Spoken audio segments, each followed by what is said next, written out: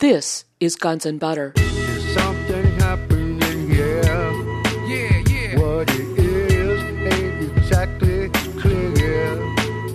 There's a man with a gun over there. We've got 1,000 military bases worldwide. We spend more on weapons and warfare than the rest of the world combined. And we're in partnerships with NATO. So NATO and the U.S., with all these bases, are the protectors of global corporate capitalism. They're the protectors of the World Bank, the neoliberal things. That's the agenda. That's the opposition. Those are the oppressors that we all collectively share. I'm Bonnie Faulkner. Today on Guns and Butter, Dr. Peter Phillips. Today's show, the American media empire of managed news. Peter Phillips is professor of sociology at Sonoma State University, director emeritus of Project Censored, and co-editor of Project Censored's new Censored 2011, the top 25 censored news stories of the past year.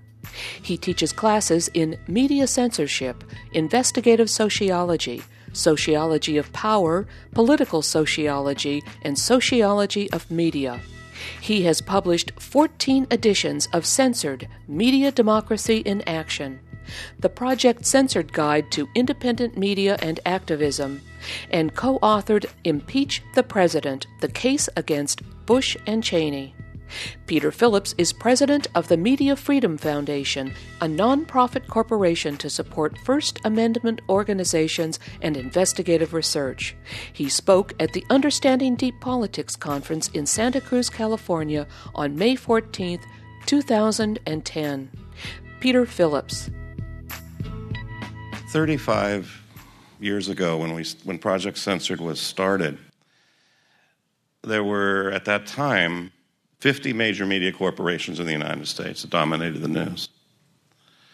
Over the years, we're now down to 10.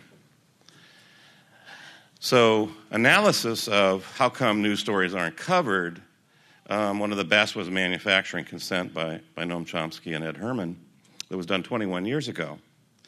And they talked about how the corporate media is locked into capitalism, that they're locked into advertisers' bottom line orientation and for making money, that they continue to consolidate, they support a strong market economy, and they tend to avoid certain types of stories because of their self-interest. And that was called the propaganda model, kind of a theoretical structural model of media. And that worked pretty good for quite a while. We would use that, particularly in the 90s, early 90s. But since 9/11, we have a whole different understanding of what's going on in corporate media. And it's more along the lines of a deliberate propaganda model of news and information. And we're going to cover some of the things that really lead us to that. I think one of the first issues that really got us thinking that there's something seriously wrong here, it's not just a structural issue, but it's deliberate, was how the ACLU in 2005 had been pushing the U.S. military, the Pentagon, to release autopsy reports of civilians who died in Iraq during the first 2 years of the war. And they had to threaten court. I mean, they had the right under the Freedom of Information Act, but the Pentagon was really dragging their feet. Finally, they got copies of 44 autopsy reports. Now, these autopsy reports were the U.S. military doctors' examinations of the bodies after somebody died while in U.S. custody, civilians. So in October of 2005, they released a press release, and they said, well, of the 44 autopsy reports, 23 of those listed the cause of death as homicide. And these were multiple sites. And this wasn't just Abu Ghraib. I mean, this was multiple sites in Afghanistan and Iraq. The conditions of the body clearly indicated, and doctors had verified that these people were tortured to death. Extensive bruises, contortions, broken bones, strangulation, just really awful stuff. The rest of the bodies, the rest of the autopsy reports, the primary cause of death was heart failure while being tortured. And these were young people. So this was really, for the first time, absolute proof that we were torturing people to death on a wide scale, not just embarrassing them or having dogs snip at them and that, but really beating and killing people. And ACLU, with their press release, put this out, and AP picked it up. Associated Press, which reaches 1 billion people in the world, they put this out on their wire service to all 1,700 daily newspapers in the United States, to all 5,000 radio and television news programs across the country. And LexisNexis checks and further examination, we found out that 99.5% of them did not run the story. So LA Times had it on page A4. Seattle paper had it buried inside a larger story in Iraq, and the rest were small Midwest papers that actually covered it. So that meant that 1,600 plus newspaper editors saw that story and decided not to run it. Now, we don't know why, but they just decided that maybe they thought it would be seen as unpatriotic, or the American people wouldn't believe it, that we were torturing people to death. Whatever the reason, we know that this was a factual decision. So this wasn't just the high levels of MSNBC or Fox or that making a decision. This was right down inside of grassroots media in the U.S. today. And that really kind of set us back a bit. And we started to think about what that means and the degree to which an American empire will go to propagate and push and continue to push, global capital power worldwide. We know that in the U.S. prisons we have 2 million people incarcerated, most for nonviolent offenses. And that we have a news story this year that came from Op-Ed News that talks about torture in prisons. Beatings, isolations, imprisonment, torture itself, electric shock, prolonged exposure to heat, shackled prisoners lying for hours in their own cells across the country. That's not how we think of ourselves as a society. We now know that the immigration control people, ICE, they are holding thousands of U.S. residents in unlisted and unmarked subfield offices. This came out of The Nation magazine this year. They admit that they have 186 unmarked subfield offices. Now, these are suburban offices, sometimes commercial spaces that are rented. It could be a room like this, where they would pack in hundreds of people and can hold them there for days with no facilities, no drinking water, no beds, just places to house people, to hold them, to lock them up. The goal this year, according to ICE field director, is they're going to deport 400,000 people.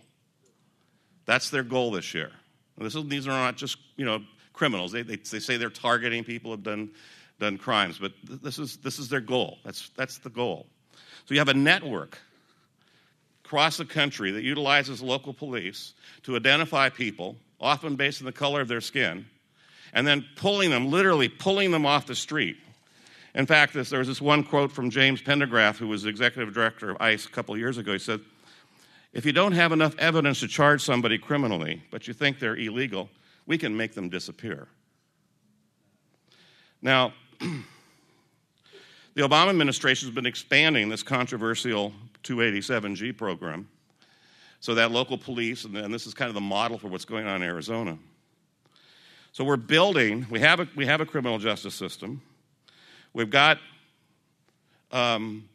prisons all over. Now we have secret detention centers. And then these people are deported through deportation courts that there's no public access allowed. So if someone's picked up off the street, they don't get to see a lawyer. The family doesn't know where they are. They don't get to make a phone call. They're moved around from place to place and can actually disappear. And that's the level to which the systems we're building in the U.S. operate. Now, Obama's also talking about doing DNA testing on not everybody that's convicted, but everybody who's arrested, to build a DNA database on all people mixed in with law enforcement in the country. Now, this on top of the practices that have been going on since 2005 called Falcon, federal and local cops organized nationally, which are nothing other than practices for mass arrests in this country. We have now mass arrests will coordinate 960 agencies, federal, Justice Department, Homeland Security, FBI, Secret Service, IRS. Take a list of, the first list was 10,000 people, supposedly with felony arrest warrants, coordinated with the state police, county sheriff's office, your local SWAT teams, all under one structured, coordinated mechanism of mass arrest. Now, we've done that multiple times. Over 90,000 people as of this year have been arrested in these mass arrest practices. So not only can we make people disappear, but we have a coordinated top-down mechanism for grabbing a whole lot of people really quickly. Those worry us. These are systems of oppression that can impact everybody. The fact that habeas corpus now can be suspended for any person in the United States based upon the decision of the president that the person's an enemy of the state. So you don't have to have done anything. Obama can simply say that those people in conspiracy groups are untrustworthy, and here's their names, and they can be treated just like an illegal immigrant. And except immigrants aren't illegal, they just don't have papers. It's not against the law, technically. And they can be arrested and held without an attorney, without rights of habeas corpus. And that's law today. That's law. It's established law. It's all been done under Homeland Security and under the Bush administration, but Obama hasn't changed a thing. So we're moving in this direction where Chris Hedges was interviewing Chomsky last month, and Chomsky's using the fascism word. He's saying that we have a serious problem. They're looking more and more like the Weimar Republic in Germany in the 30s. And that, this is where the, social democrats and the communists, they basically disappeared, were killed and murdered. And the magnitude of murder is quite evident. With our invasion of Iraq, there's been 3 national surveys done on the number of civilian deaths in Iraq since the beginning of the war. 2 by Johns Hopkins University, 2003, 2006. And then 1 by Opinion Business Research Group out of Great Britain. Now, these were surveys where they went out, the one in 2007 went out, interviewed 2,400 families in Iraq in 15 of the 18 provinces. They didn't go into the most violent ones. And one of the questions was, has someone in your family died from war violence?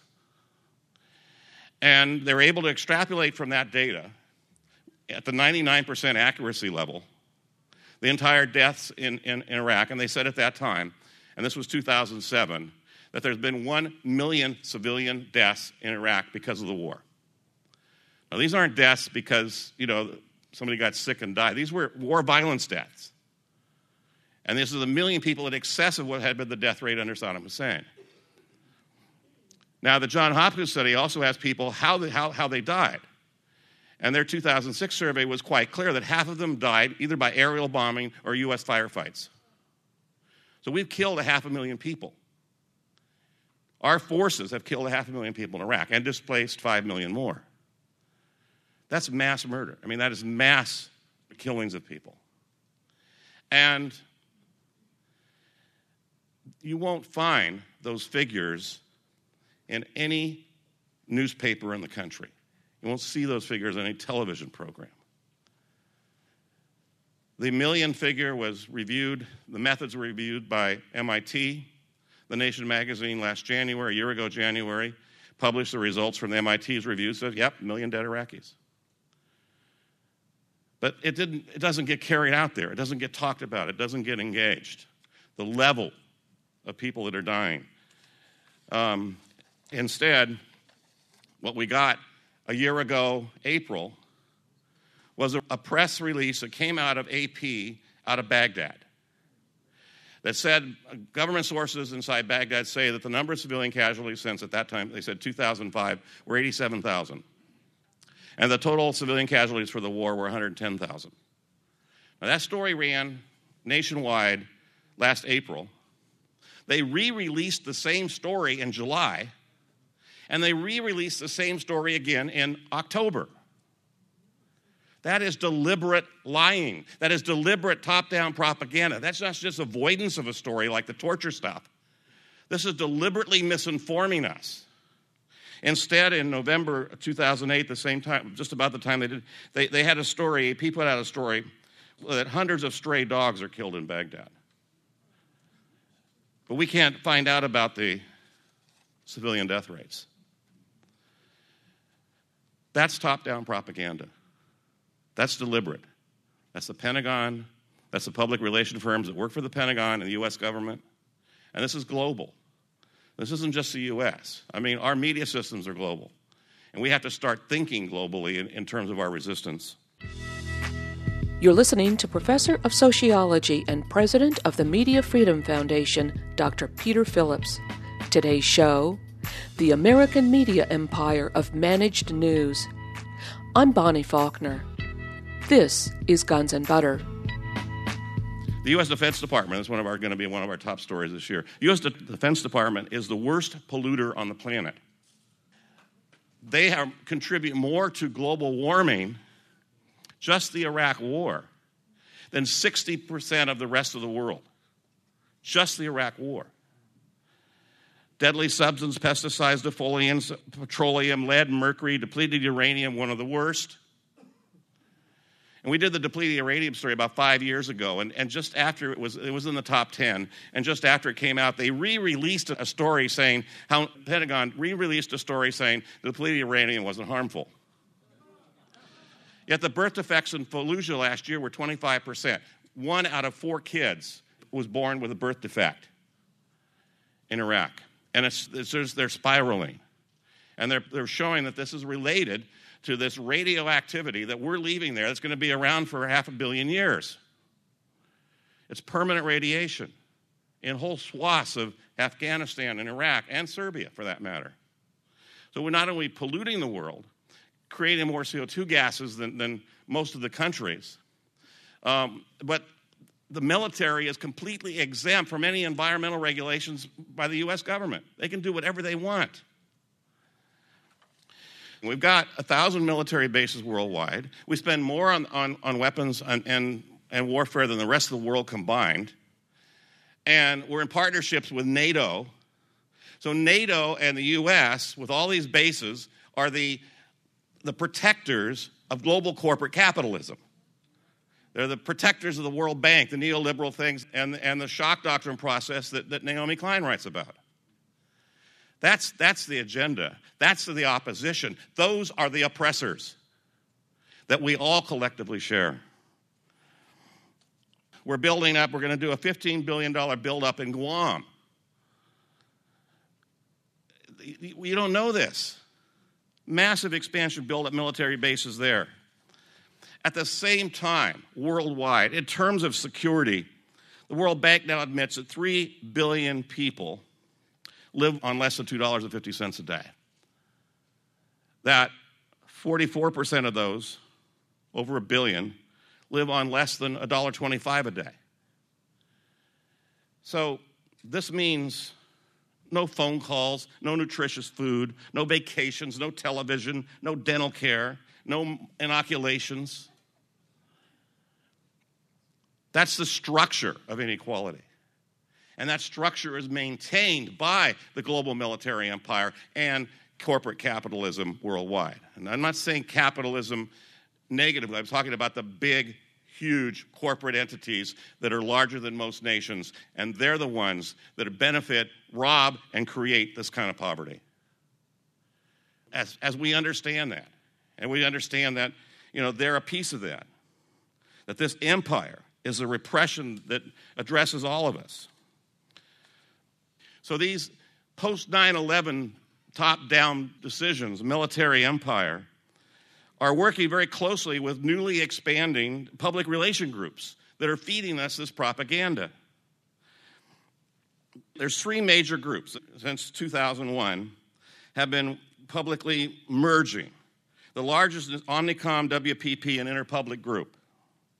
These firms employ 163,000 people in 170 countries.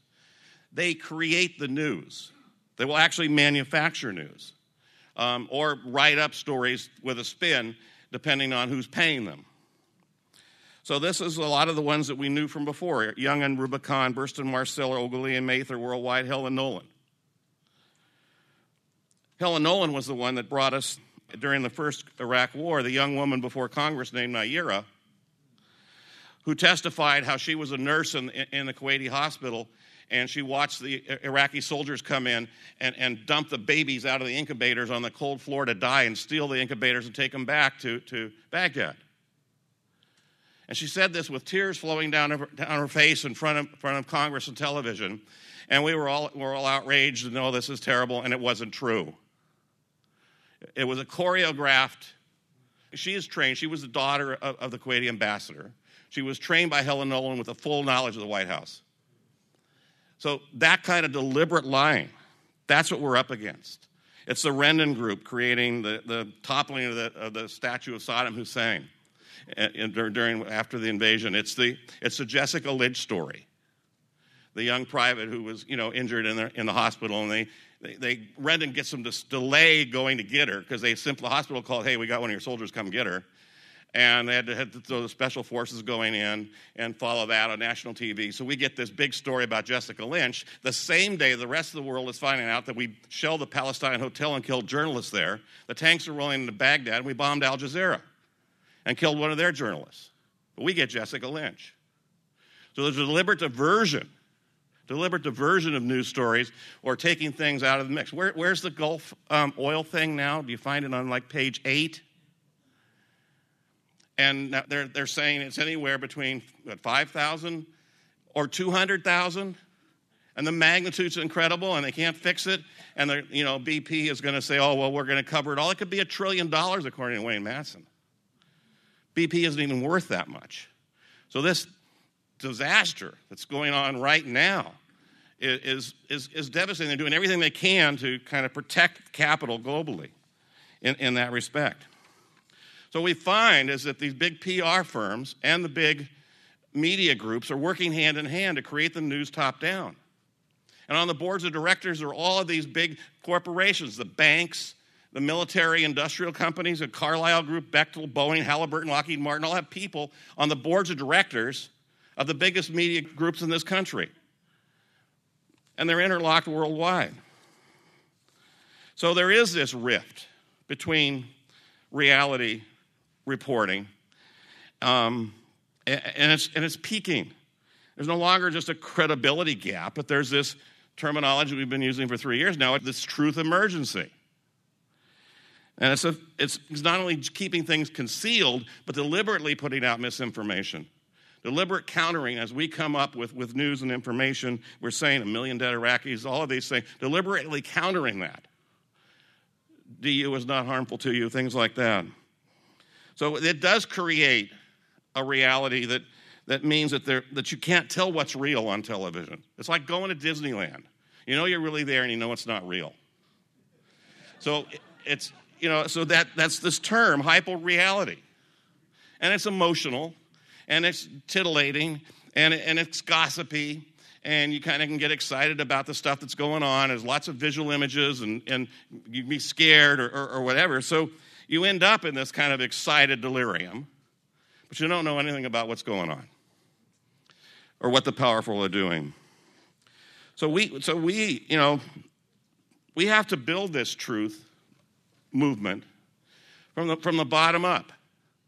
And it's got to be bigger than just our single issues, whether it's 9/11 or Israel-Palestine or propaganda or abortion or whatever side on any single issue that you're concerned about. Truth has to be much bigger than that. We have to address it. We can lay out the truth so we have access to information. We can find these things. Part of that, and we're really hoping, we've been working really hard getting other universities engaged in the kind of work that we do. We now have 30 affiliate universities with Project Censored worldwide. We're saying we're internationalizing. And what students will do in a classroom is they'll find an independent news story that they're interested in. They'll research it. They'll take it to a faculty member on campus who's an expert in that field. And then they'll validate that story, and they'll summarize it and post it on our website as a validated news story, which becomes a candidate for one of our top 25 for the year. And we're getting input now from Spain, Germany, Chile, Argentina, Uruguay, Ecuador, and all over the country, Canada and the U.S. And we think that that'll grow. So we think that universities are a place where research, where fact-finding is done. And they're as much interested in that. The university is as diverse as any other population. There's people that, say, how could you possibly talk about 9/11? Well, we talk about it because we've looked at factual information, and we think it's really true. We know that Building 7 falling down in 6.5 seconds is a problem. We know that Bush, the bin Laden family being flown out of the country is a problem. That Bush staying at the school in Florida for 20 minutes after they knew what was going on, or they probably knew before, is a problem. The prior history of the hijackers linked to U.S. intelligence agencies is a problem. The pre-warnings, Able Danger, Steve Jones, the research from Copenhagen on the nanothermite, all of these are very serious issues. And we are, again, in our 2011 book, going to cover some of the, we have a story, it'll be in the top 25, it's called Increased Tensions with Unresolved 9/11 Issues. We get right in there with Richard Gage, David Ray Griffin, Cass Sunstein, and we just pull it together and say, hey, there's still a lot of tension going on around these issues, and these are factual stories that we think are very important. You're listening to Professor of Sociology and President of the Media Freedom Foundation, Dr. Peter Phillips. Today's show, The American Media Empire of Managed News. I'm Bonnie Faulkner. This is Guns and Butter. Now, deep politics is more than, there's a couple sides of this. Now, there's certainly the side of looking at the power structures, of examining the global dominance group, which we did a couple of years ago. We put together a list of the 263 people inside of the military-industrial core that were pushing global domination of the world. That chapter is actually in David Ray Griffin's Peter Dale Scott's book on Intellectuals Speak Out. And it's our attempt to put some parameters on who they are when we start saying they did this and they did that. We got to know who they are. That's part of what deep politics is about.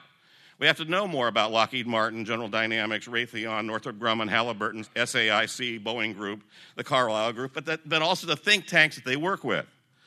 PNAC, the Hoover Institute, American Enterprise, Hudson Institute, Heritage Foundation.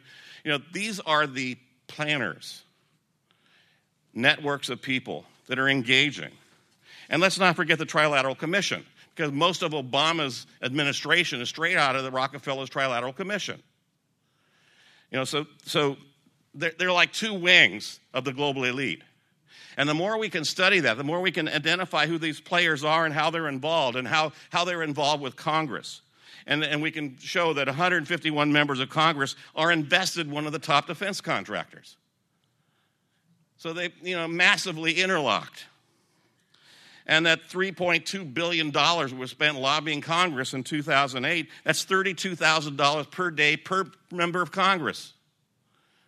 And if you go there, maybe you can get to see your congressperson, but you're not certainly going to be spending $32,000 to do it.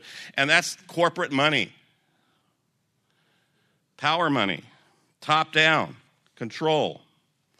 So, and we know, that 40% of the people in the country question 9/11.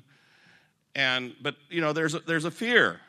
We get labeled. The more we get labeled as conspiracy theorists, as crazy nuts, as that emerges, is an indication that, hey, we're on the right track.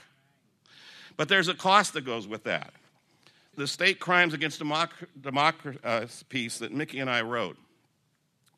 Now, this came from the part of it was we were looking at the work by Professor Lance DeHaven Smith from Florida State University, who's part of a public administration network.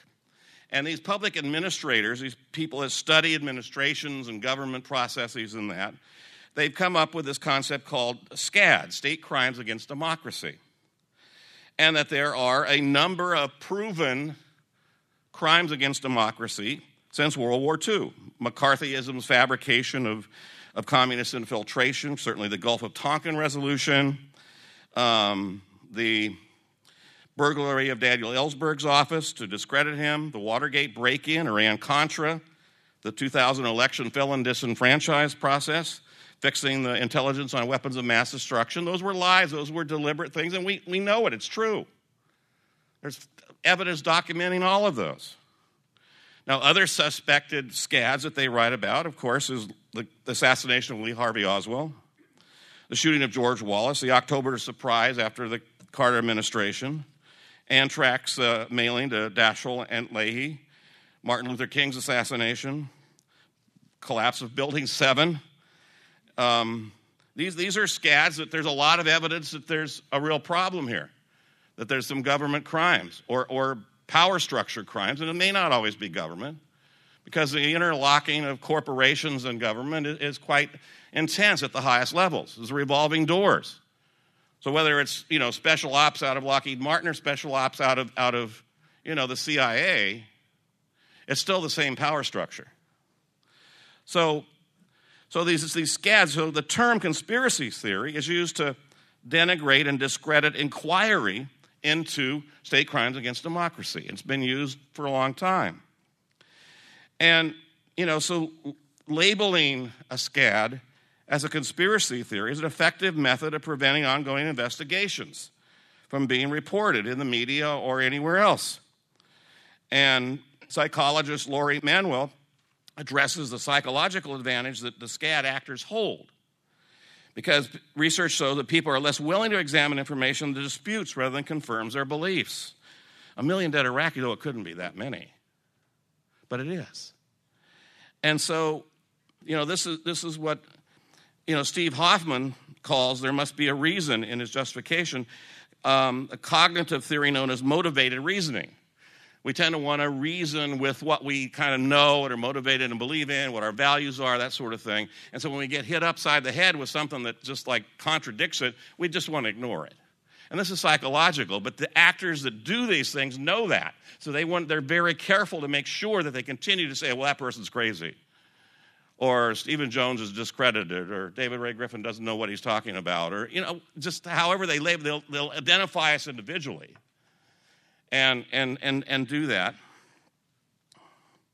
So, we covered in this piece the thermite material at the World Trade Center, the research from the academic journal Open Chemistry, where the thermite has now been shown to be in the dust from the World Trade Center. We covered that in this piece.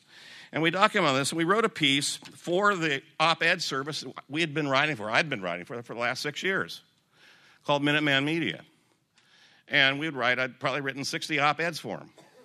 Except Minuteman Media was assumed and taken over by the Institute for Policy Studies in Washington 6 months ago. Now, I like the Institute of Policy. They do a lot of good work. But when we submitted this op-ed, they flat said, we're not going to cover that topic. And they said, well, it's just unacceptable. And then they couched things like, well, we don't like your writing style and stuff like that. They kind of backed off saying, no, they were very topical. They said, we are not, she told me very directly, I'm not going to name names here. I'm just going to say, we were told very definitely that we don't like those truthers. They're obnoxious. They're interfering with the peace movement. Now, but listen here. Now, we're laughing, but there's some images here that we have to deal with. And so our piece was censored. And so last week, it was time to send another one in. And I said, okay, well, I'm going to send in a new one. And I was written back and said, no, thank you. So we've been censored permanently from that network. Which is, when we write something and we put it up on our site, it's on 50 websites in 2 days. So millions of people see it. But that's part of the difficulty that we're faced with, particularly when we stick with a single issue. And we're adamant about our 9/11 issue, or adamant about whatever it is that we're dealing with, when the problem is much, much larger. All the people with the issues, truth emergency issues, have a common oppressor this military-industrial media complex using U.S. military and NATO to dominate the world, and these huge mega corporations that are in all our pockets and they're everywhere and they're responsible for starvation and death and war. That's a much bigger thing. And so in a sense, we're talking about going beyond just 9/11. And I don't say just 9/11 because we've certainly written about it and covered it and addressed the factual things as university professors that we see are important, without speculating who did what without the information. But we need to go beyond that and think in ways that we can involve each other, people that we disagree with fundamentally on some certain issue, single issues, or who may disagree with us, but can understand the common oppression. So one of the places that we might want to start to think about looking is what do we share in common? And what I start almost all my classes with is have my students read the Universal Declaration of Human Rights. And it's 60 years old now, more than 60. A whole lot of people in San Francisco back in 1948 worked hard on this, and around the world at the UN, to come up with a list from nations all over. Almost all nations have now signed on to this, that says that human rights are part of what a human being is. Everyone has a right to life, liberty, and security of person. No person can be subject to torture or cruel or inhumane treatment. Everyone has a right to recognition everywhere as a person before the law. No one shall be subjected to arbitrary arrest, detention, or exile. No one shall be subject to arbitrary interference with the privacy, family, or home, their correspondence, their honor, their reputation. Everyone has a right to freedom of movement and residence within the borders of their state. Everyone has a right to a nationality. Everyone has a right to own property in association with others. Everyone has a right to change their religion, belief, or freedom and be public about it. Everyone has a right to freedom of peaceably assemble in association. I mean, these are pretty basic things. I don't ever get any disagreement from my college classes. Everyone has a right to work. Everyone has a right to rest and leisure. Everyone has a right to a standard of living adequate for health and well-being of himself and herself, including food and clothing, housing, medical care. There's nothing wrong with this. This is some commonality that the oppressed, and that's 90% of us, where our wages have been going down for 35 years. It's the 3 billion who are starving in the world that have nothing. These are the commonalities of who we are. And finding these commonalities, engaging in these commonalities and these beliefs, sharing these, no matter what our single issues are, is absolutely vital. If we're going to go into deep politics, we have to go deep into ourselves and not only address the power elite and who they are, but look inside of ourselves deeply and inside of others deeply to build relationships, to build understandings of who the oppressors are and what we share in common. So we can't just, call people gatekeepers because they won't talk about 9/11 when Chomsky has done so much to address the powerful in the world. We can't just, say, well, Amy Goodman won't cover this when she's done so much to bring many of these issues forward. So just speaking here in terms of this deep politics, that this is our responsibility as activists to be as open as possible, to find some commonalities, to reach out and to make some changes in the world, not giving up on what we believe, but finding truth and honesty in the others. And there's some working points that we can do together. And I think my time is up, so thank you very much. You're listening to Professor of Sociology and President of the Media Freedom Foundation, Dr. Peter Phillips. Today's show, The American Media Empire of Managed News. I'm Bonnie Faulkner. This is Guns and Butter. Peter Phillips, welcome. Hi, thanks for having me, Bonnie. Peter, in your presentation on the media, you mentioned 3 major groups, Omnicom, WPP, and Interpublic Group. What are these groups? Well, these are big public relation firms that operate all over the world in just about every country. They have over 170,000 employees, and they package news stories for clients. The client could be the Pentagon, the client could be, the government in cabal, it could be anybody. but they'll try to present a spin on the story that is favorable to what they're doing. And that's what public relations firms do. And that's an increasingly major portion of what we see passing for news in corporate media today. Well, then you went on to mention the names of public relations firms that I am actually familiar with, like Burson Marsteller or whatever. But do these three major groups then own these public relations firms? Is that the deal? That's what's happened in the last decade, is we've seen the consolidation of these big firms. So Burson Marsteller and some of Helen Nolan are all part of these big subgroups. So then one of your major points in your presentation is that not only has news media consolidated, but the public relations industry has consolidated. Is that right? Quite significantly. And the U.S. government in particular, the Pentagon, is spending billions of dollars packaging news stories. I mean, so what we're faced with today is literally managed news inside corporate media throughout the world. And this is global. It's control of content. And you see it reflected in stories that come up every day. Now, you also mentioned in your talk, you spoke a little bit about how the news has evolved since 9/11 and that now news media is actually disseminating disinformation. Didn't former Defense Chief Rumsfeld say that it was going to be Pentagon policy to disseminate disinformation in the media? Ideally, the law is pretty clear that we can only do this for foreign governments and people outside the U.S., but because the way media is today in the world, and it's so concentrated, if they're doing a propaganda piece that's directed at the people in Iran or Iraq, everybody in the world can see it. So it becomes part of the global propaganda model of controlling information that's very much part of the U.S., NATO, military empire in the world.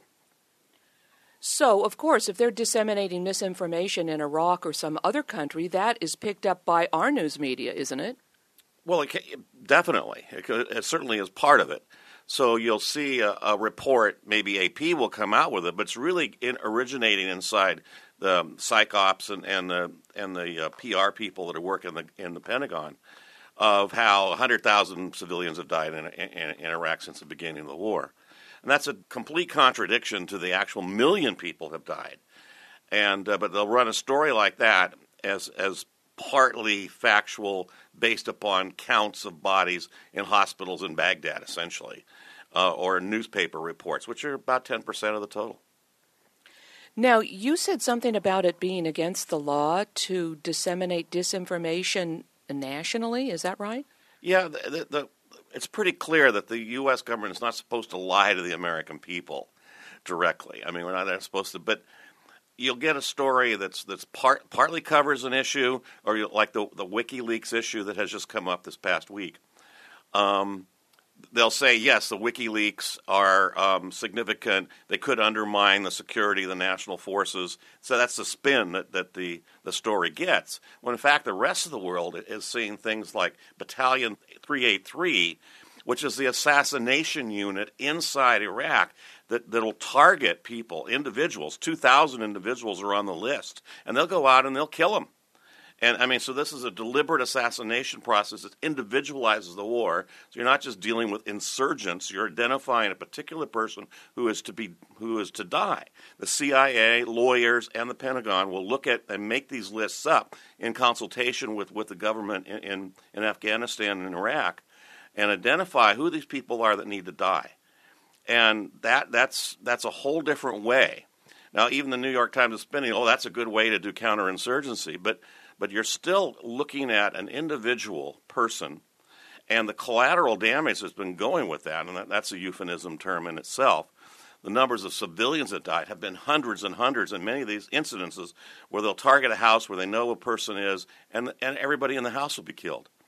So the WikiLeaks document hundreds of civilian deaths that are unnecessary because of this target assassination process. That wasn't mentioned in the New York Times other than a very brief line on 383. The Washington Post didn't cover it other than in an op-ed. Most newspapers in the United States didn't say a thing about it. Yet it was front-page coverage in newspapers all over the world, particularly in England and Canada. Well, that brings me to my next question, which I guess you've just answered, was that what was your view of how the WikiLeaks military intelligence documents are being handled by the major media? Well, I'm a person who believes in full transparency. I mean, if you're going to go out and be killing people in the world, like right now, the United States has special operations forces in 75 countries throughout the world. This is more than Bush had. So under the Obama administration, we've actually increased this strategy where we'll have special operations forces in countries in Africa, in the Middle East, and South America who are there to kill people. They are there to assassinate individuals. This is a global issue, and it's very important that WikiLeaks has laid it out, certainly to an extent, but you don't see the global package in terms of how this has been covered. But the London Times reported in June that we now have special forces operating in 75 countries, but you don't get that report here in the U.S. And speaking of the drone attacks, what about the U.S. citizen that is now residing in Yemen? He was an imam that ran a mosque, I believe, on the East Coast. He's an American citizen, and I believe that they said they were going to send a drone over there and assassinate him. He's on the target list to be killed. There's people all over the world that are on target lists now. This is part of the U.S. NATO military industrial media empire of total global domination. And if you resist, and you're outside the U.S., they can kill you. As far as we know, they're not assassinating people in the U.S. yet, but they certainly have those capabilities. And as you say, as far as we know, right? As far as we know, correct. Now, you mentioned Obama and Bush, and I wanted to ask you, in your view, how does the Obama administration compare with that of the second Bush administration? Well, they're actually greater warfare, certainly in Afghanistan. It's been phased down a bit in Iraq, but just people are still dying at hundreds and hundreds per month. And what we're seeing is a global operation. So there's very little difference. In fact, the ACLU just came up with a report on civil liberties and says that the Obama administration is actually worse than Bush. They made no corrections of what Bush did, and they're expanding further the imperial presidency and the top-down control. They got better PR people spinning it like, isn't this great? We're trying so hard to do things. But very little has changed. Now, Peter, you mentioned the recent WikiLeaks documents from U.S. intelligence. Did you find the WikiLeaks U.S. intelligence on Pakistan's collaboration with Taliban and insurgents believable? That is to say, these revelations regarding Pakistan play right into U.S. military strategy regarding Pakistan, don't they? I think what we have to do is look at what the overall agenda is in terms of our geopolitical policies from the U.S. It's not just to occupy Iraq. It's not just to occupy Afghanistan. It is to control China, control Russia, surround them literally, and build literally a military empire that controls all of the Middle East and all of the oil resources in the world. Now, to do this, part of a strategy is that you create chaos. So the more chaos there is in the world, the more you balkanize the world to what we did with Yugoslavia, or you do that in Iraq or other parts of the world. We break it into tribal fiefdoms and kind of so nobody's strong enough to challenge you. You become the global police force. You become the dominant military power in the world. That's deliberate. And if you have peace and you can't continue to do that. So one side of what the CIA will do is to encourage groups like ISI, which we've been working with for 3 generations now, since the Russians were in Afghanistan, and that ISI was directly working with the Taliban and had been for decades. So to think that those connections aren't still there, it would be pretty false thinking. But the overall goal is to continue to create chaos and tension multiple places in the world, whether it's Israel, Palestine, or Colombia, Venezuela, or any place where people's movements are resisting the neoliberal imperial empire of U.S. control.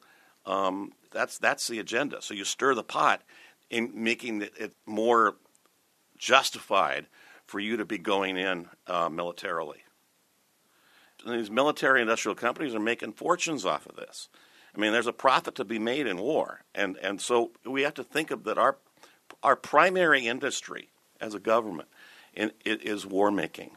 We sell the weapons of war to the world, and we're using and creating situations that result in justify our need to occupy those areas.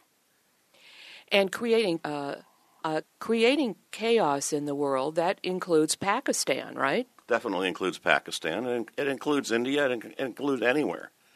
That the more fragmented the world is and at each other's throats, the greater the strength of a single occupying force worldwide and the more importance that it plays.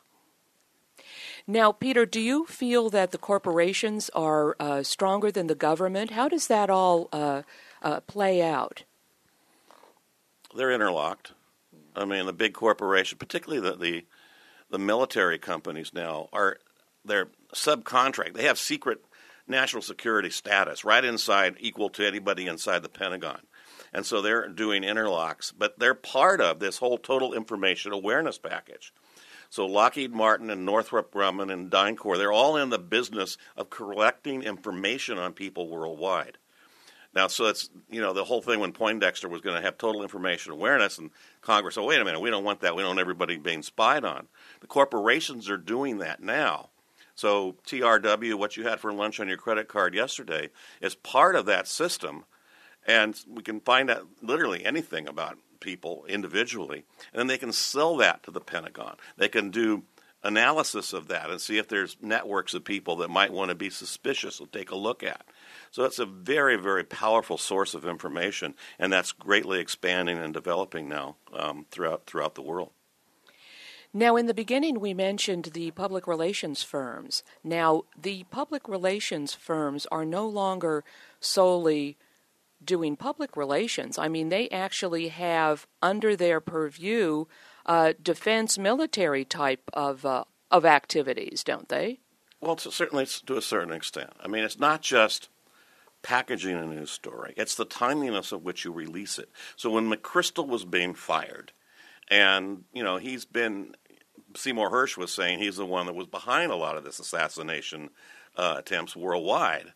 So when he's terminated, right at that time, the $1 trillion resource story comes out about all these minerals and wealth that's in Afghanistan as a justification, as a diversion from what was really happening, but also as a justification for the importance of why we're going to be there.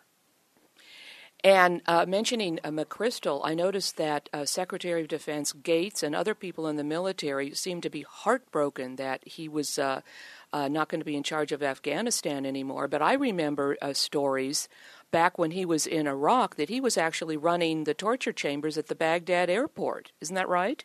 He was in charge of the Southern Operation Command, which had the special forces worldwide that were doing assassinations in countries all over. This is what Seymour Hersh had reported on. And so we've seen that kind of a story emerging and talking about.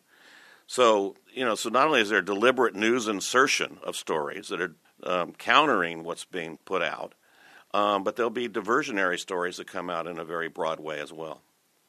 In the meantime, too, was, of course, Israel's attack on the Freedom Flotilla and how that was managed. I mean, the news management on that was total. So anybody who was there, anybody who had cameras, none of that was able to get out until days later, so that most of the people in the world were getting this idea that the paratroopers that were attacking the Freedom Flotilla ships were in fact beaten and attacked, by these vicious, unarmed people on board, and therefore they had to kill them. I mean, that's how the story got spun. So, and that's tragic. I mean, that's an undermining of truth in a very big way. Meaning that's why we use the terminology, there's a truth emergency in the world today. Exactly, and since the major media is how most people get their information, it's truly frightening. Deliberate news management undermines the freedom of information and what the powerful are doing in the military, in the government, in the corporations. If we don't have that, we don't have a democracy. Peter Phillips, thank you very much. Thank you very much, Bonnie. There's something happening here. Yeah. What it is ain't exactly clear. There's a man with a gun. I've been speaking with Dr. Peter Phillips. Today's show has been The American Media Empire of Managed News. Peter Phillips is Professor of Sociology at Sonoma State University, Director Emeritus of Project Censored, and co-editor of Project Censored's new Censored 2011, the top 25 censored news stories of the past year. Project Censored is affiliated with 30 universities worldwide, where classes evaluate independent news stories for accuracy and importance.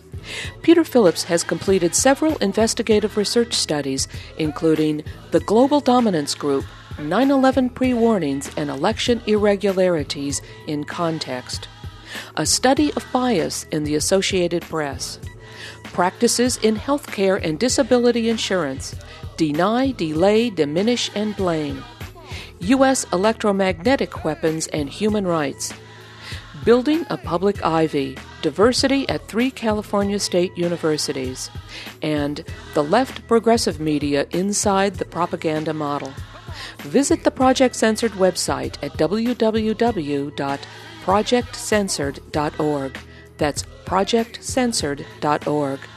Thanks to Hamook and Ken Jenkins of 911tv.org for today's audio. Guns and Butter is produced by Bonnie Faulkner and Yaramako. To leave comments or order copies of shows, email us at blfaulkner@yahoo.com. That's blfaulkner@yahoo.com. Or call 510-848-6767, extension 628.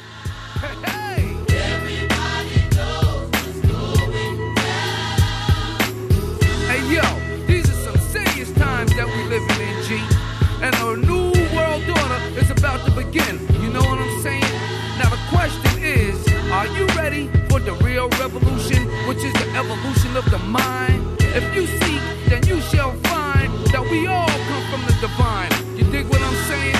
Now if you take heed to the words of wisdom that are written on the walls of life, then universally we will stand, and divided we will fall, because love conquers all. You understand what I'm saying? This is a call for all you sleeping souls. Wake up and take control of your own cipher, and be on the lookout for the spirit snipers trying to steal your light. You know what I'm saying? Look within yourself for peace. Give thanks, live life, and release. You dig me?